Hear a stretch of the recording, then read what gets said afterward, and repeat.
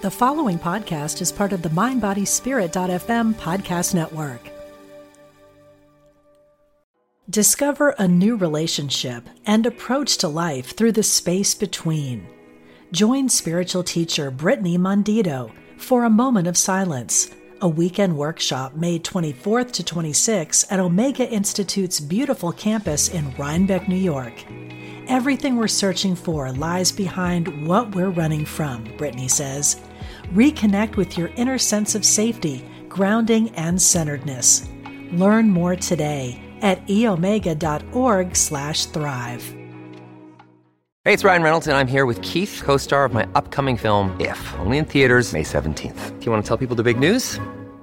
All right, I'll do it. Sign up now and you'll get unlimited for $15 a month and 6 months of Paramount Plus Essential Plan on us. MintMobile.com/switch. Upfront payment of $45 equivalent to $15 per month. Unlimited over 40 gigabytes per month. Face lower speeds. Videos at 480p. Active Mint customers by 531.24 get 6 months of Paramount Plus Essential Plan. Auto renews after 6 months. Offer ends May 31st, 2024. Separate Paramount Plus registration required. Terms and conditions apply if rated PG.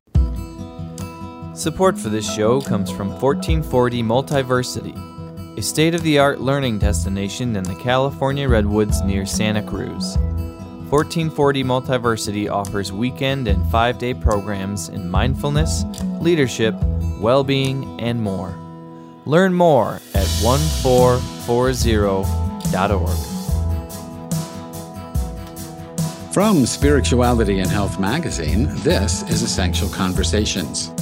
Our guest today is Dr. John Douillard. Dr. Douillard is a globally recognized leader in the fields of natural health, Ayurveda, and sports medicine. He's the creator of LifeSpa.com, the leading Ayurvedic health and wellness resource on the web. Dr. John's essay, Why, When, and How to Eat Wheat, appears in the March-April issue of Spirituality and Health magazine. Dr. John Douillard, welcome to Essential Conversations. Thank you very much. Good to be here. It's nice to have you here. I've got a lot of questions about this that are personal. I won't fill the whole 20 minutes with them. I was diagnosed with celiac disease decades ago. So I haven't had wheat in a very long time, and I'm definitely not about to start eating it again. But a lot of people are not celiac who just avoid wheat because they're avoiding gluten, and I want to get into all that stuff. But before we do, I think our listeners will be really helped and informed if you could give us a sense of what Ayurvedic medicine is and how you got into it.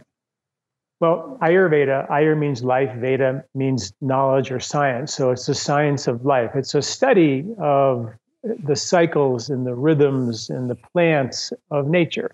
It's India's traditional system of medicine, much like Chinese medicine is the Chinese traditional system of medicine.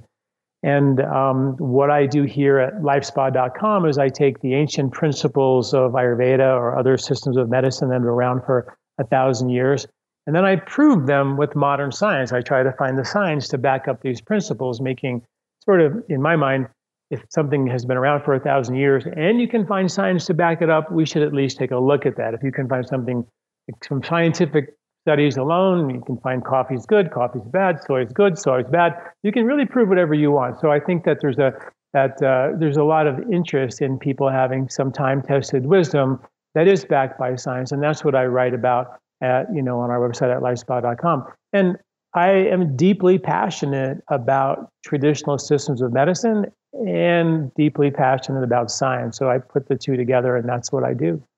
So did you have a Western science background? Are you an MD? No, I'm a chiropractor, and then I went to India in 1986 for a 3-week vacation, ended up staying there for a year and a half and studied their traditional system of medicine, did postgraduate training there. I met Deepak Chopra in India in 1986, came back and ran his center for 8 years and trained medical doctors. I've been in the Ayurvedic kind of teaching medical doctors and medical professionals alternative healthcare for about 35 years. So you came to this while you were, I don't know if I want to say while you're on vacation, but while you're on vacation. Is that well, I went there to see if I could study Ayurvedic medicine. Oh, okay. I was really interested, and I ended up, it was sort of like a long extended vacation. I didn't expect to stay. I closed my practice in Boulder on a scratchy phone from New Delhi and basically came back a year and a half later and changed my life. So that's what I wanted to know is what attracted you to this? I mean, you went all the way to India to see if you could learn about it. So you read something, you experienced it somehow. What drew you in that direction? Well, I was into natural medicine. I was studying Chinese medicine at the time. I heard the word Ayurveda and something clicked inside of my head that I just needed to know more about it. And because it was something that was more deeply connected to nature and the rhythms of nature, and it also was helping the body become more balanced. And it also had an understanding of spirituality and full human potential. And I was writing a book called Body, Mind, Sport about how to achieve the runner's high way back when. And I was fascinated by full human potential. And this system of medicine actually taught me how to nose breathe during exercise. And we did brainwave research on that and published a book on it. And I was just blown away and fascinated by what I was learning from this really ancient, traditional medicinal science. So what did the brain studies show you about nose breathing during exercise?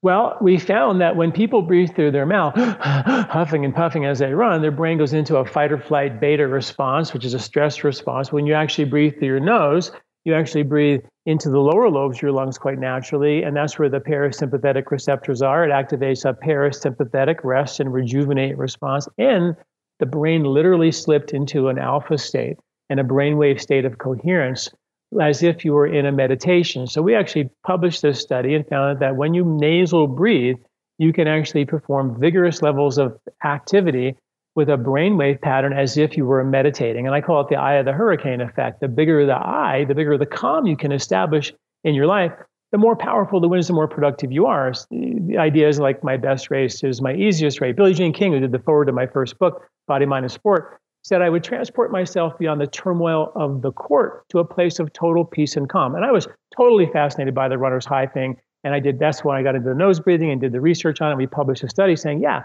you can achieve the runner's high by actually getting your body to be dynamically active without the emergency fight or flight, break your body down to build your body up response. And we still live the no pain, no gain credo to this day. But, our study years ago found science to say that you can actually find effortless exercise, peace of mind, rebuild your body without breaking your body down through the proper kind of exercise. So let me get this straight, because if I ever decide to exercise, I do a lot of stationary bike, when I go to the gym, but I'm always breathing through my mouth. It never occurred to me to breathe through my nose. So just that simple switch, I should try that. If I do that, I should look for some, a different sense of what's going on while I'm exercising? For sure. If you have to open up your mouth, you're in an emergency state. If you can breathe and maintain that rhythm with your exercise by using your nose, breathing deeply in and deeply out, and we like to use the ujjayi exhalation through the nose as you exhale, which creates an abdominal contraction, and that abdominal contraction causes an abdominal diaphragmatic cardiac massage, which triggers the vagus nerve on your heart to tell your brain this is not an emergency. The brain flips into a coherent alpha state, and you're in a meditative calm during vigorous exercise. We proved that again and again and again. And there's tons of I can give you all kinds of strategies and ways to ensure your success. But you can also go to my website at lifespot.com and just type in nose breathing exercise, and you'll get all kinds of articles and free videos of how to do it. Wow. Okay. I will check that out. Yeah, Last question about nose breathing. Okay. Do you feel it's connected to pranayama, that kind of breath work?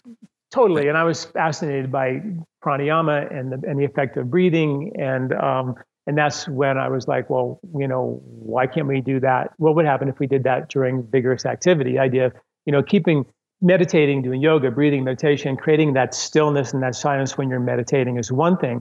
But what about when your eyes are open? How do you take that calm with you into your life? And I said, well, athletes do it. My best race is my easiest race. Why can't we have it while we're exercising and use that as a model for handling stress in your life? So you have it all day long, all the time. That was the premise of the Body, Mind, Sport book that I wrote, was to say, hey, we can create that calm, not just on the yoga mat, not just in the meditation, but all day long. You breathe 26,000 times a day. Let's have it all the time.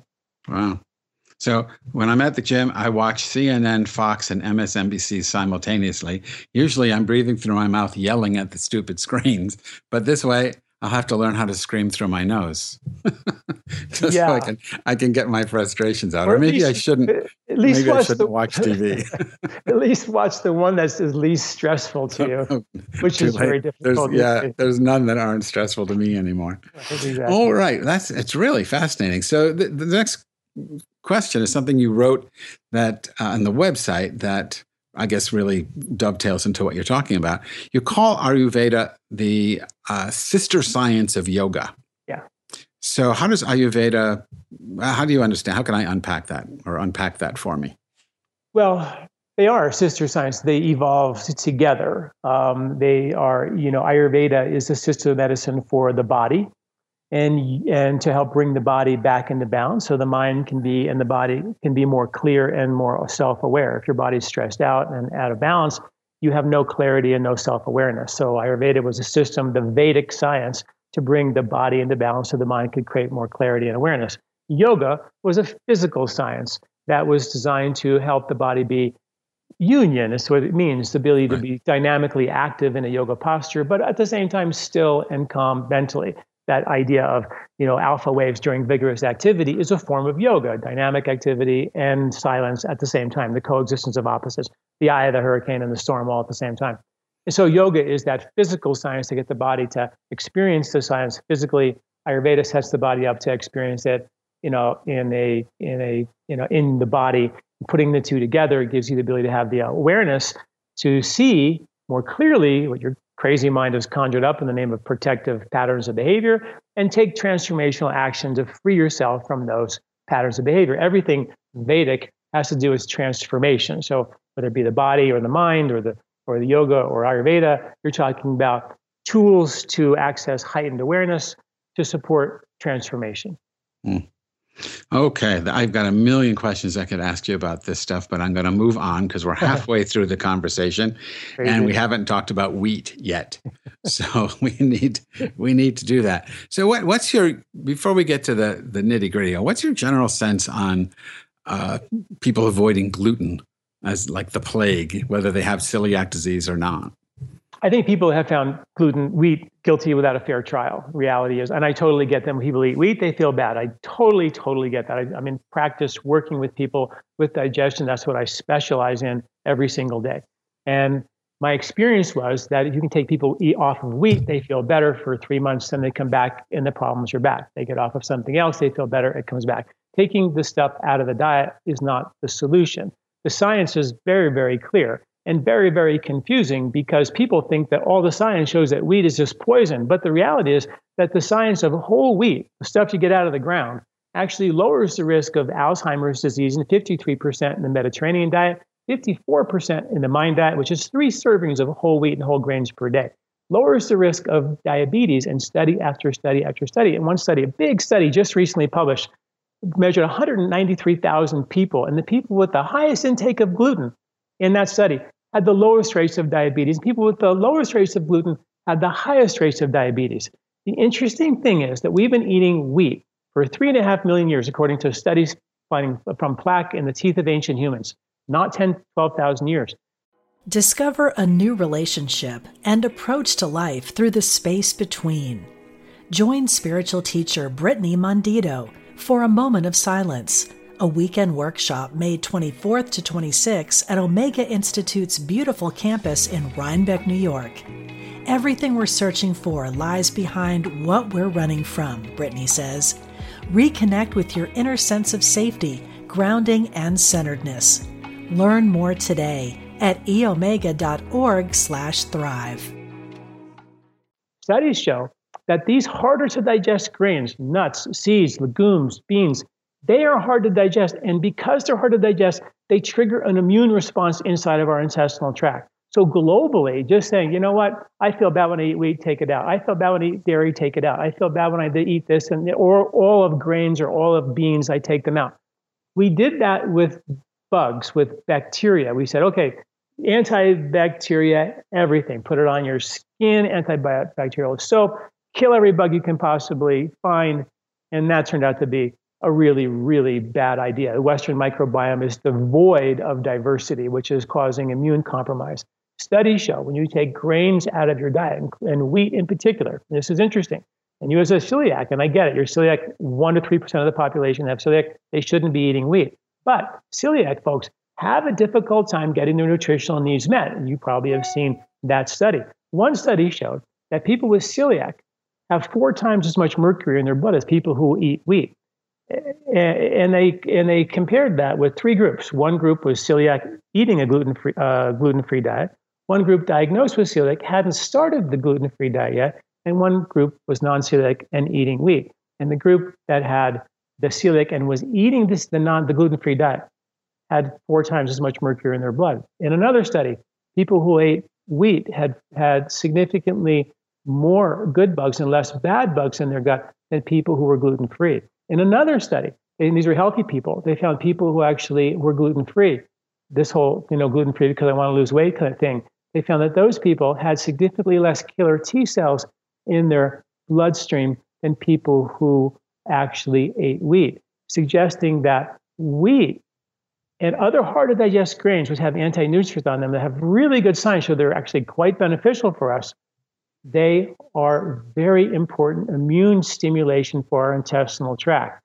So let me jump in. Let me just jump in for a second, because you were talking about people who they ate wheat, they didn't feel good, they got off wheat for 3 months, they felt better, they went back on it, they felt worse again. So what was the real problem?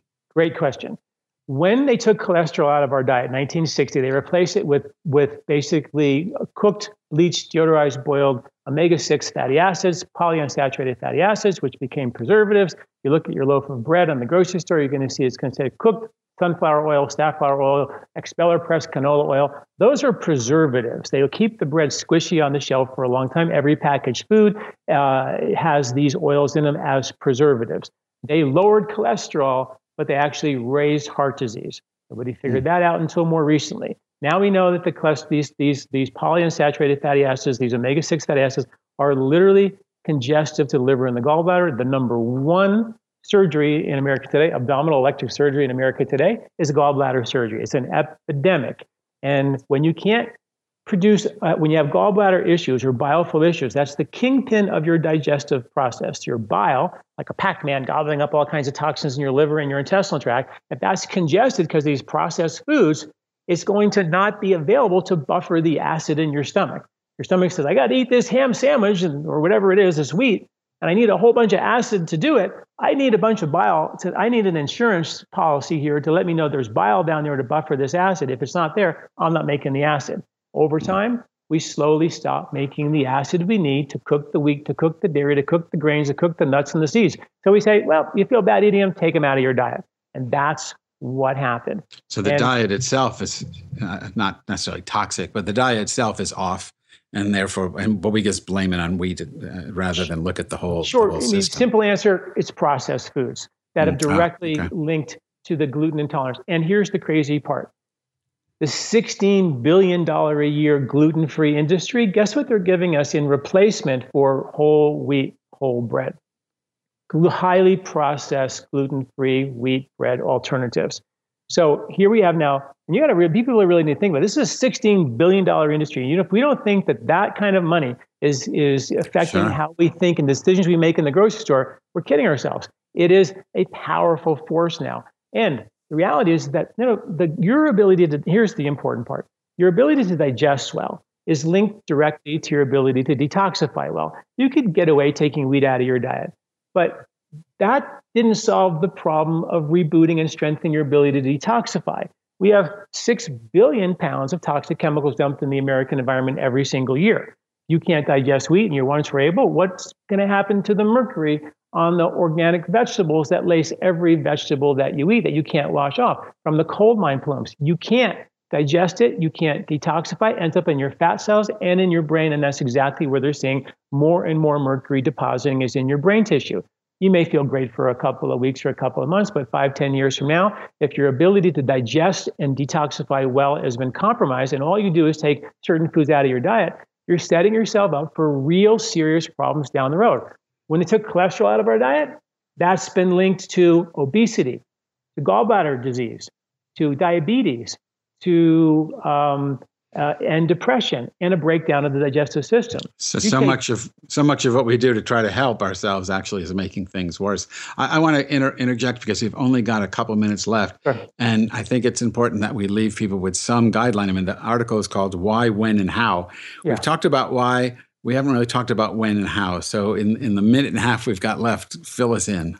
Well, first of all, in my book, Eat Wheat, I take you through a step-by-step process how to troubleshoot and reboot your digestive weaknesses. So, with whole foods and herbs, really simple to get you back on track so you can break bread again in a natural way. Eating it seasonally, not every day, not in a processed form. And when you begin to start to buy bread again, you want to look at the ingredients of bread. All you need to make bread is wheat, salt, and water. So organic whole wheat, salt, water, and an organic starter. That's what your ingredients of your bread should say, nothing else. And if you can start doing that, you're talking about bread that'll get hard in a day or two versus stay squishy out on a shelf for a month or two. And that is the kind of food we should demand. Whole foods that are made in a traditional way with whole grains that actually the science shows are actually incredibly beneficial for us, not the science that they've used to say that refined grains have certain blood sugar related issues, and therefore they cause Alzheimer's, and therefore wheat belly, and therefore wheat as a whole is bad for you. The science doesn't support that. And there's science says that when they say ancient grains are different than modern grains, that science has been debunked. That is not good science. And I write about that in the book, Eat Wheat. Wow. Okay. We are going to have to leave it there, but this has really been fascinating. I'm depressed as a celiac person. I feel myself turning into an old-fashioned mercury thermometer as you're talking to me, but I'll have to figure out what to do about that. You can still strengthen your digestive system and support your immune system. We don't have to eat wheat, but you should still rebuild and reboot your digestion and make sure and troubleshoot it, make sure there's no weak links you haven't looked at. That's important for everybody. Well, I will take a look at that. Everyone should take a look at that. And I'm going to start exercising while I breathe through my nose. There you go. So thank you very much. Our guest today was Dr. John Douillard. His essay, Why, When, and How to Eat Wheat, is in the March-April issue of Spirituality and Health magazine. And you can learn more about his work at his website, lifespa.com. Dr. Douillard, thank you so much for spending time with us on Essential Conversations. Thank you very much, Rami. Support for this show comes from 1440 Multiversity, a state-of-the-art learning destination in the California Redwoods near Santa Cruz. 1440 offers weekend and 5-day programs in mindfulness, leadership, well-being, and more. Learn more at 1440.org. And as a side note, I will be at 1440 on August 18th, 19th, and 20th, leading a workshop on my book, The Sacred Art of Loving Kindness. I hope you can join me. Essential Conversations with Rabbi Rami is a project of Spirituality and Health magazine. Please log into spiritualityhealth.com to subscribe to the magazine in print or digital formats and download the iTunes app for this podcast. Essential Conversations is produced by Ezra Baker, and our program director and executive producer is Alma Tassi. I'm Rabbi Rami. Thanks for listening. We spend a third of our lives sleeping and dreaming, yet most of us have no idea what goes on during that time. I'm Kelly Sullivan Walden, and as a dream expert and best-selling author, I'm here to empower you to mine the gold from your nighttime dreams. Join me on the Kelly Sullivan Walden Show, part of the MindBodySpirit.fm podcast network, available wherever you get your podcasts. Until we meet again, don't take your dreams lying down.